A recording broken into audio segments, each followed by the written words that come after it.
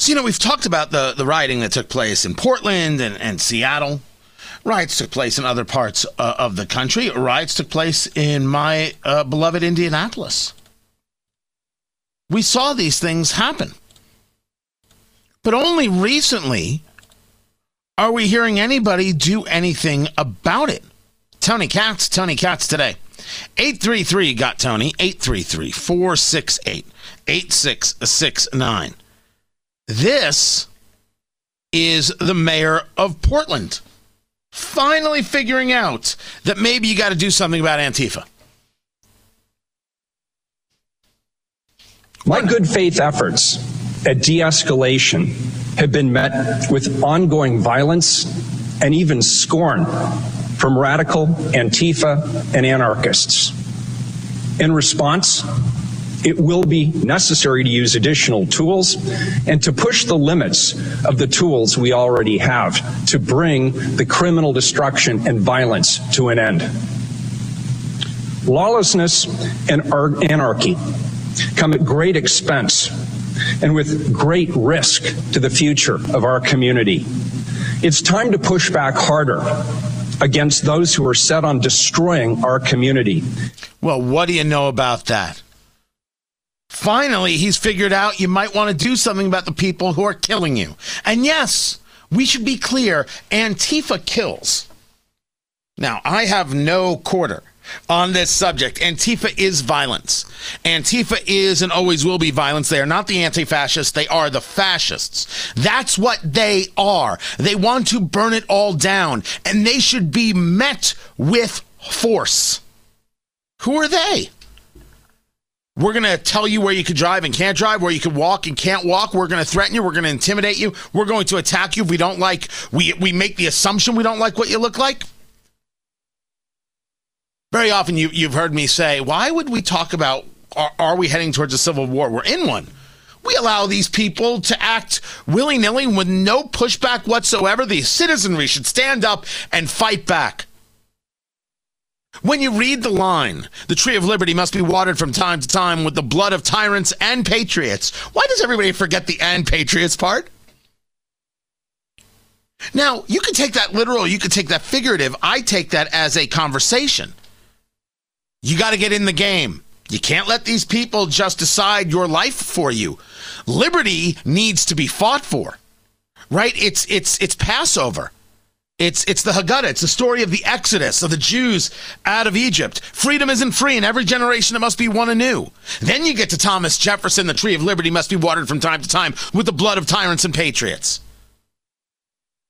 I'm sorry. Did nobody else get the connection? Am I the only person who went to Sunday school?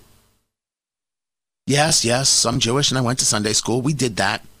It was different than the way you did it, but it was still there. Of course you have to fight back against Antifa. It's Antifa that showed up to the house of Josh Hawley, senator from Missouri, one of the people who is proactively saying he is going to engage the challenges of the election, which a lot of people are trying to say, they're challenges of the electors, I should say. Oh, the Republicans are making a huge mistake and they're going to regret this. No, they're not. That's a complete misread from people who still think that there is a traditional Republican way of doing things. There isn't.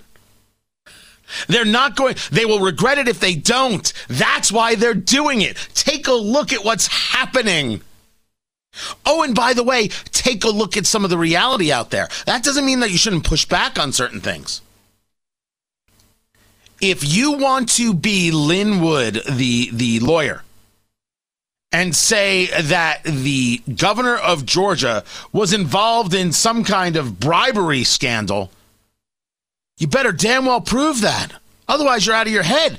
By the way, you're going to now tell me how Mike Pence is involved with Jeffrey Epstein, involved in this. Lord knows what. Lin Wood has gone so far off the reservation that Nicholas Sandmann, the kid who Lin Wood represented from Covington Catholic High School against CNN and Washington Post and won all the money for, that was Lin Wood.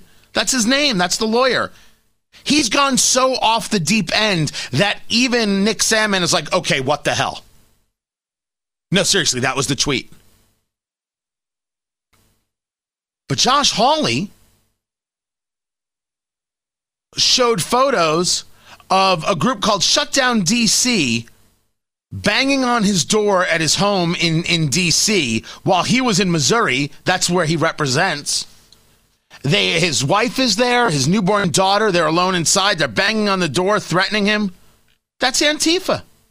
That's Antifa. That's who they are. They weren't acting in some sweet, loving way or really just trying to get their point across. That's not who they are. Which brings us to D.C. tomorrow, because Trump supporters are coming out to have themselves a rally. Right? That's what's happening. They're going to have this big rally in D.C. And so the mayor Bowser, has called out the D.C. National Guard. When Antifa is destroying property, when Antifa is attacking people when they're leaving the White House, that's what happened to Dan Bongino and his wife and a host of others. She does nothing. The police barely do anything. But when they come to support President Trump, well, now we need the National Guard. They're not discussing the fact that Antifa is violent. They're not discussing the fact that Antifa, if you take a look at Seattle and you take a look at the Chaz Chop and the autonomous zones, people died. That's Antifa. I mentioned the rioting in Indianapolis. Someone died in that from a football standout. Well, how do you think this goes? You're right. In Indianapolis, I can't specifically put it on Antifa. You're right. But it's the Trump protesters that get the National Guard. You see the problem. Standing up to that problem is a large part of what people are doing with this conversation about electors. Some people don't understand. Okay. They don't understand. But it is important, and I will explain why. That's coming up. I'm Tony Katz, Tony Katz Today.